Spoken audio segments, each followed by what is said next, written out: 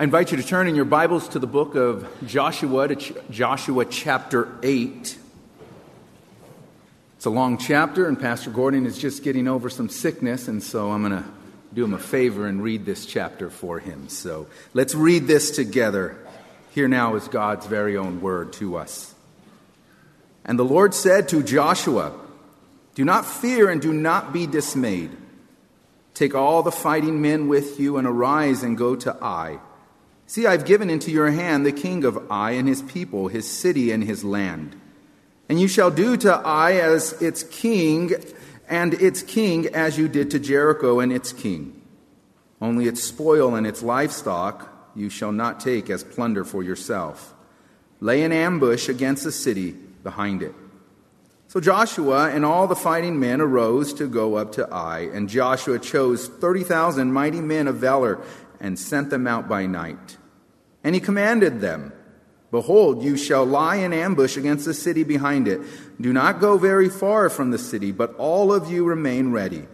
And I and all the people who are with me will approach the city. And when they come out against us, just as before, we shall flee before them. And they will come out after us until we have drawn them away from the city.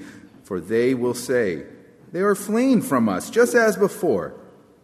So we will flee before them. Then you shall rise up from the ambush and seize the city, for the Lord your God will give it into your hand. And as soon as you have taken the city, you shall set the city on fire. You shall do according to the word of the Lord. See, I've commanded you." So Joshua sent them out, and they went to the place of ambush and lay between Bethel and Ai, in the west of Ai. But Joshua spent that night among the people. Joshua arose early in the morning and mustered the people and went up, he and the elders of Israel, before the people of Ai. And all the fighting men who were with him went up and drew near before the city and encamped on the north side of Ai, with a ravine between them and Ai. He took about 5,000 men and set them in ambush between Bethel and Ai, to the west of the city. So they stationed the forces, the main encampment that was north of the city, and its rear guard west of the city. But Joshua spent that night in the valley. And as soon as the king of Ai saw this, he and all his people, the men of the city, hurried and went out early to the appointed place toward the Arabah to meet Israel in battle. But he did not know that there was an ambush against him behind the city. And Joshua and all Israel pretended to be beaten before them and fled in the direction of the wilderness. So all the people who were in the city were called together to pursue them. And as they pursued Joshua, they were drawn away from the city. Not a man was left in Ai or Bethel who did not go out after Israel. They left the city open and pursued Israel. Then the Lord said to Joshua, "Stretch out the javelin that is in your hand towards Ai, for I will give it into your hand." And Joshua stretched out the javelin that was in his hand toward the city. And the men in the ambush rose quickly out of their place, and as soon as he had stretched out his hand, they ran and entered the city and captured it. And they hurried to set the city on fire. So when the men of Ai looked back, behold, the smoke of the city went up to heaven, and they had no power to flee this way or that, for the people who fled to the wilderness turned back against the pursuers. And when Joshua and all Israel saw that the ambush had captured the city and that the smoke of the city went up, they then turned back and struck down the men of Ai. And the others came out from the city against them, so they were in the midst of Israel, some on this side and some on that side. And Israel struck them down until there was left none that survived or escaped.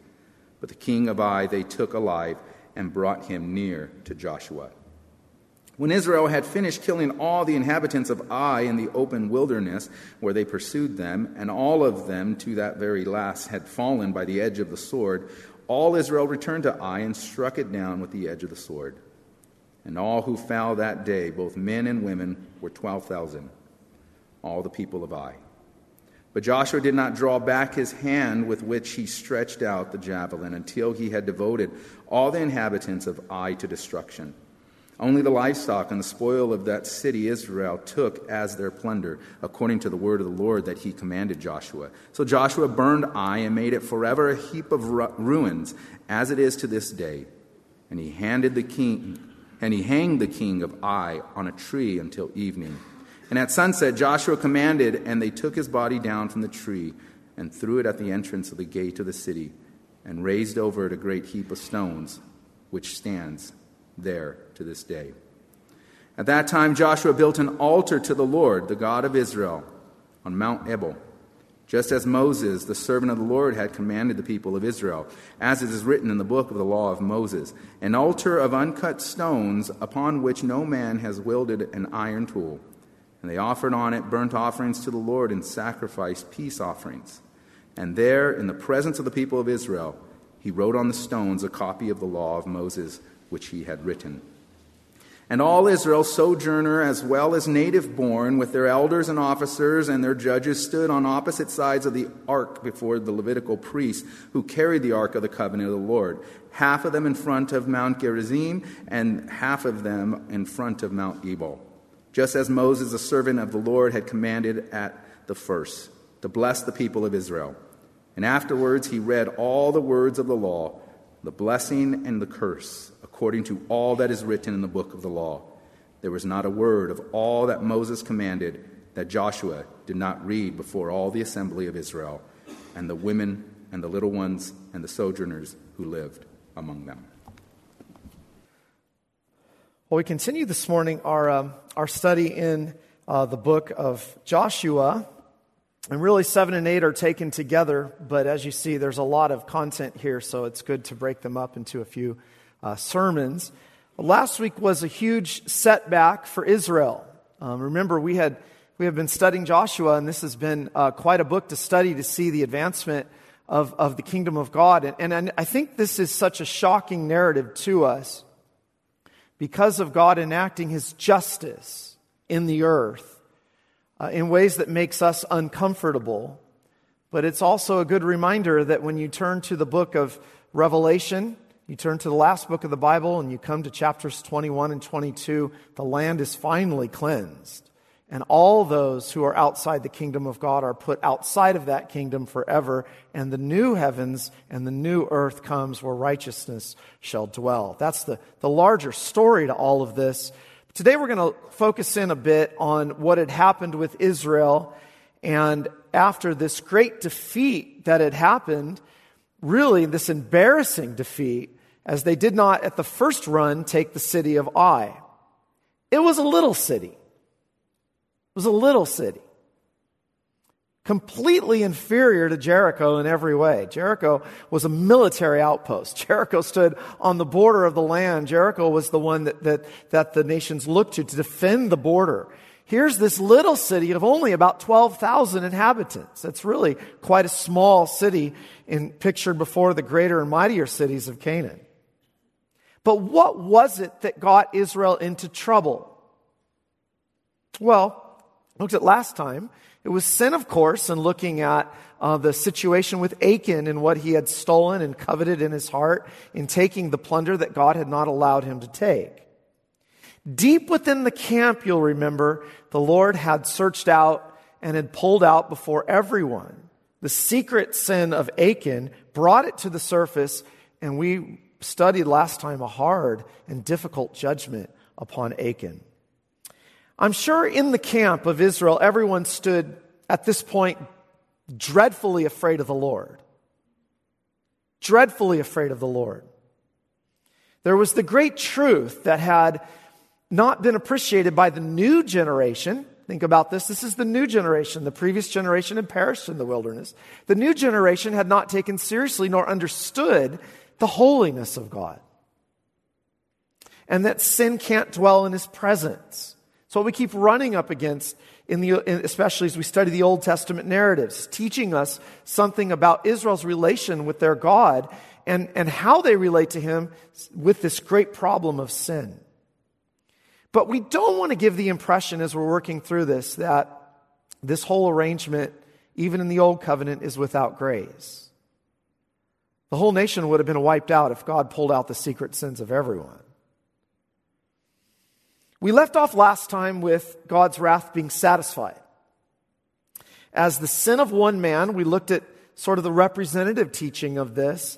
As the sin of one man And we see God's wrath was propitiated. God's wrath was turned away. So we seem to have an entirely new moment now after the sin has been put away from Israel. Things were being learned. Something very important was being learned. God's wrath can be satisfied for the greatest of sins. God's wrath can be turned away. And this was obviously, as we looked at last time, and all the narratives do this, they showcase for us in some way the person and the work of Jesus. The narratives are designed to do that. This is why we preach Christ from all of Scripture. We're going to see that again today in a sort of a shocking inclusion that really does take us right to the Lord Jesus' work. But there's something important here to learn about how we conduct ourselves before the Lord, how we live before the Lord, how we go forward in the assignment that He's given us as His kingdom on the earth. And I can't emphasize enough, as I was thinking, and I like to do, about a certain sort of thematic statement that would go with this, that might help you as you think about this particular passage. And it's the great truth that God gives grace to the humble, but He opposes the proud. I believe that's a strong undercurrent here through this, that the Lord is teaching us about how He demonstrates His mercy and to whom He gives that mercy. I think we learn something very important in front of us today in Joshua chapter 8 regarding that humility before the Lord shows itself in repentance for sin and in the way we respond to the fact that God's wrath is turned away from us and not giving us what we deserve. What should the appeasing of God's wrath in not judging us for our sins, what should that produce in us? What should that drive in us? Well, humility, of course, but in what kind of way? And I think that's what the passage is helping us to understand a bit this morning. That humility most shows itself in the Christian life in trusting the Lord and how He orders all the events of our lives for His purposes. Even when it makes no sense, and even when we feel powerless in this world to accomplish what is set before us. This passage is meant, after an awful exposure of sin and judgment, to encourage us to trust the divine word. Now, that's something that I constantly say from the pulpit. That's something the Scriptures constantly emphasize. Trust the divine word. Trust what He said to us. But it's a lot more difficult thing to do when you're actually in the field, when we're actually living the life. What does trust look like? What is He calling us to? And I think that's captured here in a helpful way. So we want to look at the encouragement that's given up front, and then the directives from God's word that are provided, and then His renewal that He gives to His covenant community after the awful event of last week. Notice verse 1. And the Lord said to Joshua, "Do not fear and do not be dismayed." It's an immediate encouragement after what happened last time. The Lord encourages the nation of Israel through Joshua that since there is forgiveness with the Lord, He is feared, and that He desires for us to not be discouraged, but encouraged. But in the right fear. I think that's where we enter this text. You'll notice here that after Achan's death, verse 26 of the last section, so the Lord turned from the fierceness of His anger. Something had just been taught. When God deals with our sins, and when God humbles us, what is the great objective? So I think sometimes, and maybe even as Reformed folk, we've struggled a bit with this. That even when we come to the supper, is it to continue to maintain a sort of wallowing in our sin and a feeling of great despair always and never getting up? That is not His objective. That is not His goal. Even though sin is despairing, and even though sin is deserving of wrath, when His wrath is appeased as He has made known to the ends of the earth, there's a proper response to this. There's a proper response to His his gospel. And I think we see the purpose in this, particularly today in chapter 8, that when we experience the shame and the burden of sin in this life, and we see people get what we typically all deserve, what is it that changes? Changes us. It's the goodness of God that leads us to repentance. God doesn't want us wallowing in our sins. God doesn't want us remaining with our head down. That is not his place for us. He does not want us continuing with the shame and the burden. He's lifted it. So the first thing he does here is encourage them. Don't be dismayed and don't be afraid. You're not going forward that way. But here's the great, I think, interest for us today in the text. One more thing needed to be addressed after last week. One of the very reasons Israel failed in taking Ai was something in the heart of the people that was exposed. Remember what happened? You can turn back to chapter 7, and you'll see it in verse 3. The spies were sent out, and they come back to the people in verse 3, and they returned to Joshua and said to him, "Do not have all the people go up, but let about 2,000 or 3,000 men go up and attack Ai.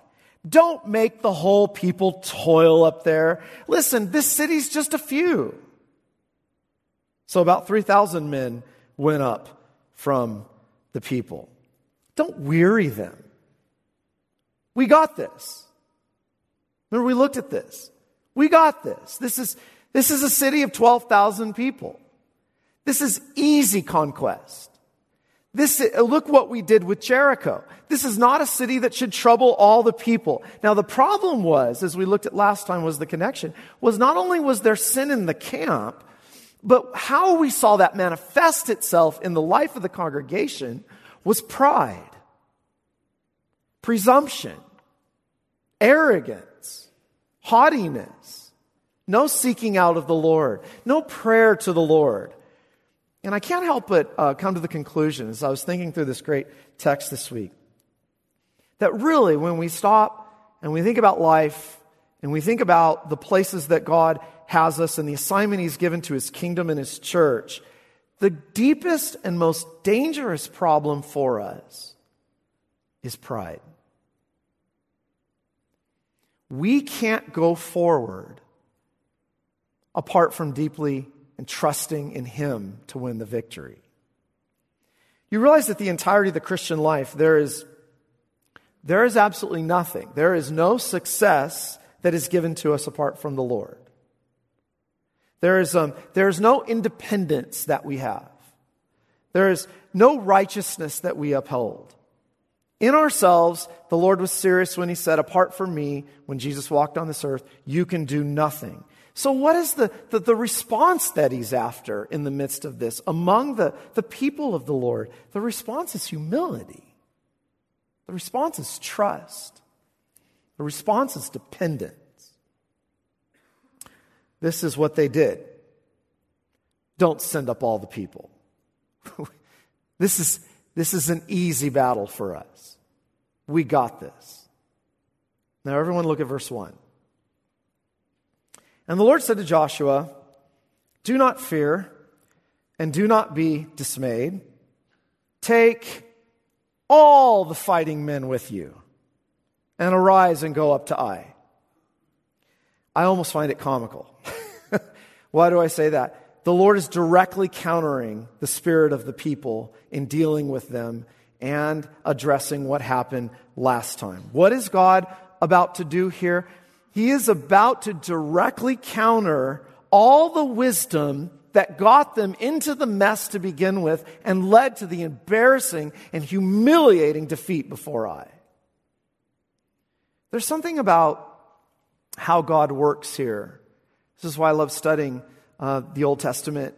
Not only do you see the character of God, but we learn so much from him about how he works. He shows himself to us. He shows his wisdom. But we learn things about life. We learn things about our relationship with the Lord.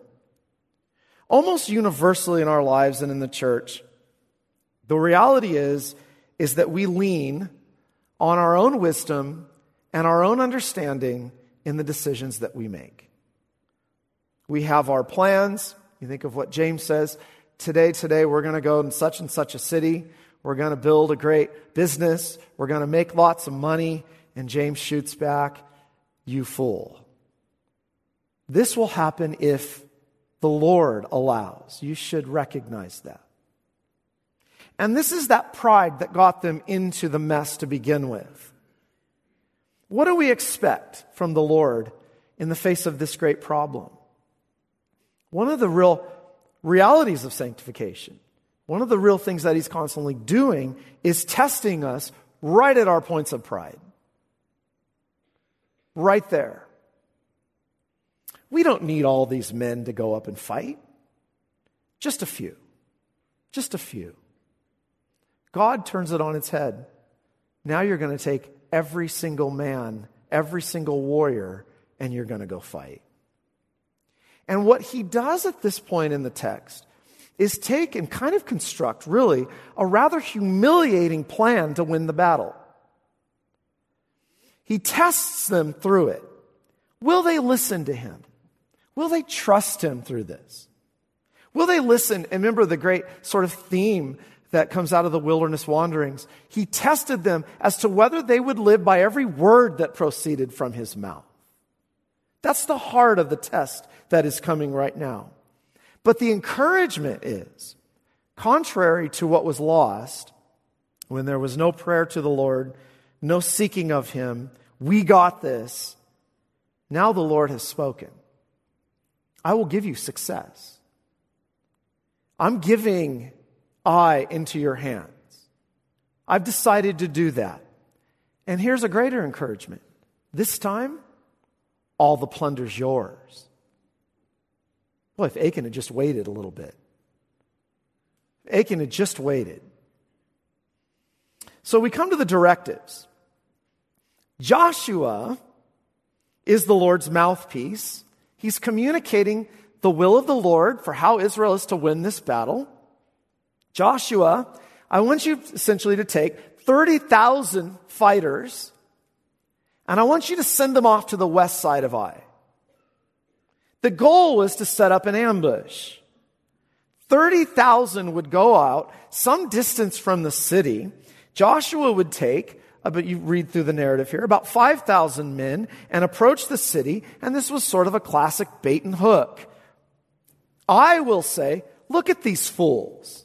They're doing the same thing as last time. They're coming at us with 5,000 men, thinking they can take us. And what would then happen is Joshua would turn around. Once the men were lured out from the city, Joshua would turn around and flee with those men running in panic and running away in despair as if they had been beaten by Ai again. And the Lord says, as they're running out, you hold up your javelin. And those 30,000 that are sitting in ambush, they go and they take the city and burn it with fire. Now you see how you could read something like Joshua 8 as just a bunch of detail, superfluous detail that doesn't really matter. But there's much being communicated to us in Joshua chapter 8. Why so much detail about this? And why is this so important? The leadership said, don't bother them. Don't take up that many men. Don't trouble them. The town is 12,000 people. What does God do? Take them all. 30,000, make them hide, and then you run and flee. Now, standing back from it, I thought to myself this week, this is really a humiliating plan. A foolish plan to take down a city of 12,000. Really. It shouldn't even have come to this. It's not that the plan isn't brilliant. The plan is brilliant. The plan's going to work masterfully. It's the kind of plan, what's surprising about it is that this kind of plan was needed against Ai. 30,000 have to go hide, and the others have to be chased down, when they just said the people of Ai are a few. When they had just experienced simply marching around the mighty city of Jericho with great walls and a great fortress and great warriors. And all they did to witness that city fall was shout and blow trumpets. Actually, I think you see the humiliating strategy here. Joshua is to fake run and panic, being clearly outnumbered. And you remember in the first campaign, there was no prayer, no seeking of the Lord. Now Joshua is given a specific war plan and is to follow it to a T. God had given a sovereignly appointed strategy to be followed. But it was foolish. It was foolish. Now, I think there's a huge application here. That's why I found this particular passage interesting, to say the least. There's a particular application for not only us as Christians living in the world, but for the church. What are the two twin challenges that we face today? What are the two twin challenges that the church faces? It is to take sin seriously. That's what we see from this passage. And it is to trust the Lord's word in humility. All the obstacles in front of us now are overwhelming. Think about how much things have changed, and the obstacles that we are faced with are unlike previous generations, at least in our times. What do we do? How do we handle ourselves? What happens in the face of such opposition?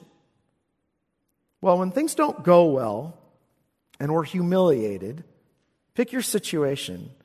What is the very thing in life that we tend to reason and use our own understanding and our own wisdom, Proverbs 3, to try to solve the common problems of life? Where are our idols? Where are our idols? Family? Children? Money? Success? We've got it all mapped out. And what we're all experiencing in the way that we live life and the way that we go forward is that nothing ever seems to turn out quite as we think it should. Why is this all so hard? How much do we recognize, especially as we make our plans, that not much is under our control at all? And that the events that happen and the things that turn and the way that they turn may have turned for the very reason of just what we're seeing here. His word often says things to us in the scriptures that we struggle with. We struggle with what will work. We struggle with what will be successful. What is the right path? Or that the strategy that we're doing right now is all wrong. How could it work in the face of this kind of struggle? And we find ourselves in the midst of this, faced with a few different options. It is to take matters into our own hands, or it is to humble ourselves and pray before the plan of the Lord that will never seem like it will work in this life. Remember Gideon? Gideon was told, so that the glory would be given to the Lord in the battle, I want you to take the dog lappers to go do the fight. Remember that? With the 300 men that lapped, I'll save you and give the Midianites into your hands. Let the others all go home. I think this is a crucial point for us, that the same is in the church. We have for so long and so desperately tried to achieve success in God's kingdom in the world. We have wanted to have success. We've been intoxicated with success. We have wanted to see the church full. We have wanted to see young people respond. We have been faced with every major pressure this way. And how much have we turned in the church to rely on our own wisdom to do this ministry? Worship has been on our terms. What we do in the kingdom and life has been on our terms. With the goal that we would have a happy and successful outcome. It's right at the point of our biggest dissatisfaction with God's ways that we turn and take matters into our own hands. There's got to be a much better plan than all of this. There's got to be a wiser plan than this. He certainly could do it better than this. He certainly could achieve the victory like Jericho always, couldn't he? But here we're tested. Right here we're tested. Will we trust him when his ways are not ours? Will we listen to him when what we're called to do, we believe will never have the success in the world? You see the test. Here's the great difference between pride and humility. Pride rests on our own wisdom. And you can go right down the line. Pride rests on our own wisdom to do whatever we're going to do in this life. Humility listens to God's word and submits to it in whatever he calls us to do and to be. One pastor said, "How many professing Christians today are wasting their energies upon tasks which God never assigned them?" I think that's exactly what Paul was saying when he was talking about the building of the church. And he says there's a lot of people building the church today using the wrong materials.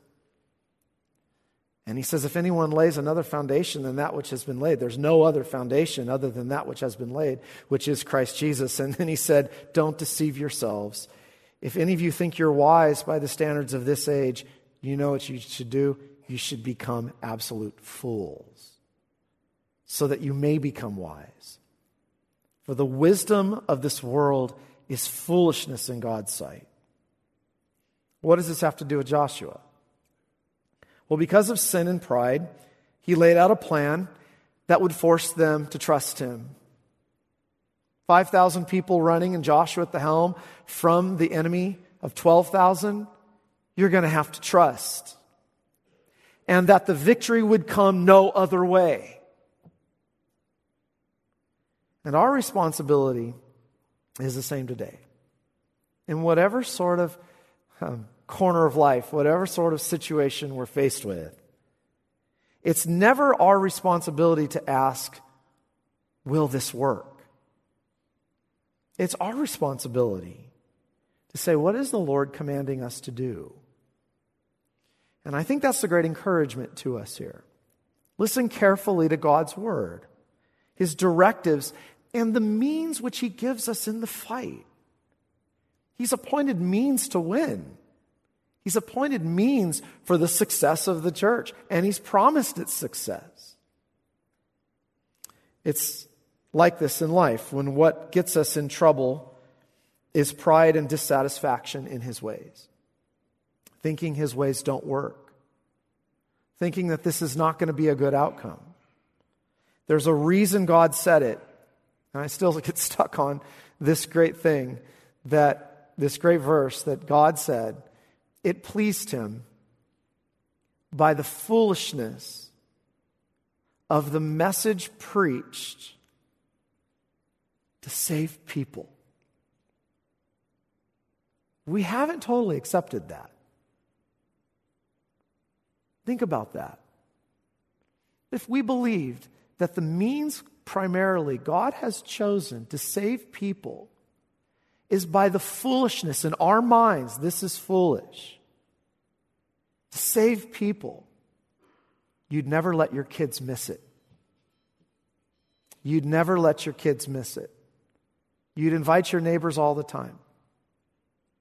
But we struggle with confidence in this. And when we get on that day and we're able to stand back and we're able to look at a multitude no man can number whom he saved, it will have been by the foolishness of the message preached. And no other way. Oh, sure, God can save any way he wants. but it's through the message. When Jesus was tempted in the wilderness, you ever thought about the heart of that temptation? It was a test the whole time by Satan to respond with, yeah, I got this. I got this my way, apart from the will of God. The tempter came to him and said, if you're the Son of God, command these stones to become loaves of bread. You don't have to submit to this plan that he has for you. You don't have to be hungry. Feed yourself. Take it. You can have success now. Get it. Even though you feel weak, powerless, and foolish, why would you do that? See what trust is? Something right now is testing us, and this is the same thing Satan continued to press him with. You can have glory now if you'll just serve me. I don't know if there's pacts with the devil, but a lot of people are serving him. And they are very successful. They bought the lie. They listened to it. You see, this is the heart of it. Something right now is testing us, testing you in all of this. It may be the church itself. It may be people. It may be the way life's going. It may be children. And secretly we're fighting with him. And we have our plan. This strikes so personally, doesn't it? I mean, this is what's the battle in Christian ministry, when everything is so sensual today. And everyone's just about feeling good. This is not feel good stuff, what we do. Does it work? Does it work?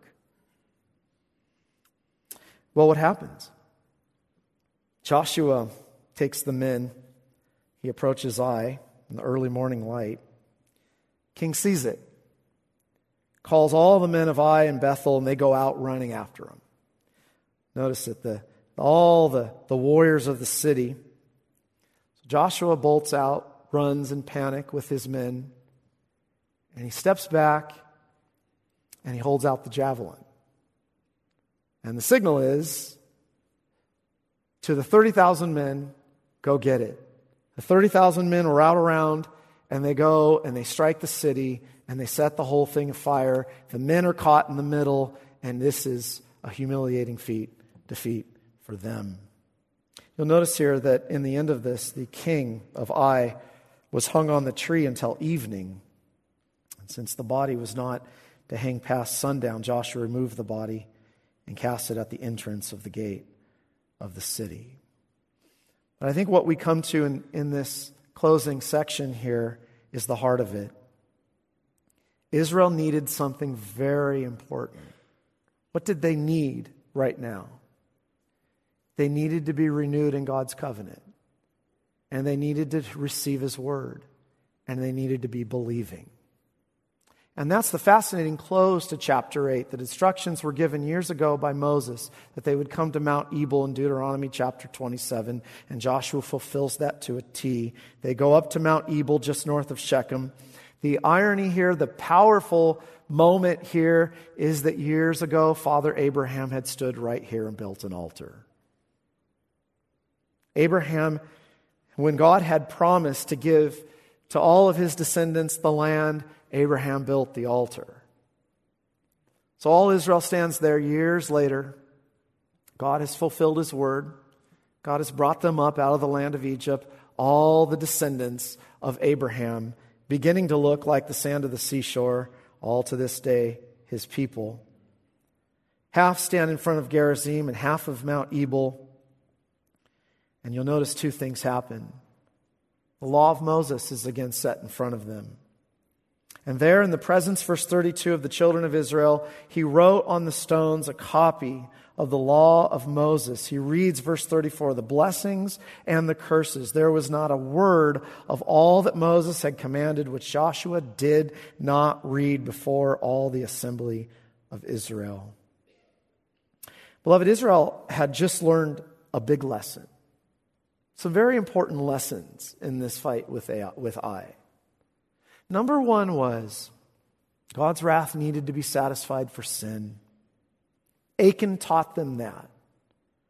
But now Joshua does something so beautiful in that he erects an altar of whole stone over which no man had wielded an iron tool. And they offered burnt offerings to the Lord and sacrificed peace offerings. Israel had broken the covenant. Israel had broken the covenant. But Abraham's altar is in mind. There was a way that the Lord had provided for them to be forgiven, and that Israel should live by the word of their king. But when they sin, and this is such a crucial point to the story, they should humble themselves, and they should trust him, and that he would supply a sacrifice. And I think that's something here that is connected, that's beautiful in this passage that I noticed for the first time. Did you notice that a king's body hung on a tree in the midst of this? The king of Ai's body hung on the tree until sunset. And then Joshua removes the body. This is the marvel here. As soon after this, Joshua erects an altar. And I think the connection here is important. Beloved, this is the marvel of what God did for us with his king.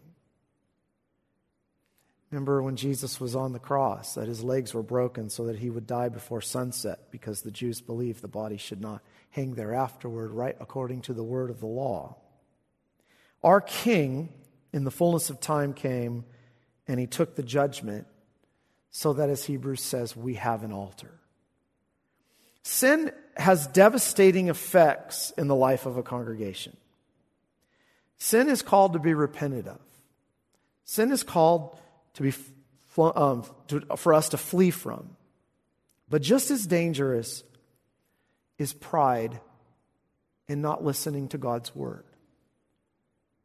And as the Lord tries and tests us in this life, he is bringing us to a place where he wants us in humble submission to that word.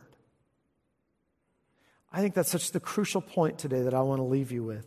Israel should not be led to despair. God has made a sacrifice for us in his Son and reminds us that there is blessing. There is blessing in him, and blessing of following his word and living by every word that proceeds from his mouth. Apart from him, there is curse. And this is a great reminder to us today that as we go forward in life and as we face the things that are before us that are difficult and challenging and things that we don't understand, and with assignments that we're given that seem to make no sense, and from a word that tells us to live and behave in a certain way and to use the means that God has given, we are called through all of it to trust him, that the outcome is always his, and that he will fulfill his good word. May we always be found trusting what he has told us to do and to be as his children. What is it, and what place does he have us, where we are tried and tested and tempted through all of this to abandon his word? That's the worst place to be. But to trust his word, to listen to his word, to look to his forgiveness, to be humble before him is the safest path. And he promises, this is the great news of this, he promises through this that he will give the victory, because the victory rests upon the work of his King, who died for us and rose again so that we might live. So let's put our trust in his holy word. Let's pray. Heavenly Father, thank you today for the privilege of hearing your word, and we ask, Lord, and confess that we are often tried and tested in ways that are uncomfortable for us. that we don't even fully understand, and that sometimes as we go forward as Christians, relying on a word that the world thinks is ancient and foolish and out of date, and by those who attack a God who is cruel and vindictive, there we find the greatest message that could be given. That you would make a sacrifice for sinners through the blood and righteousness of your Son. Help us, Lord, to trust your word, and in the places that you have us, to not leave that word, but to live by every word that proceeds from your mouth. And to recognize, O Lord, that the battle always does belong to you, even the means. May we be a people, O Lord, who trust you and rely deeply upon you, and that through that you would give us great joy to see your work and your ways. In Jesus' name we pray. Amen.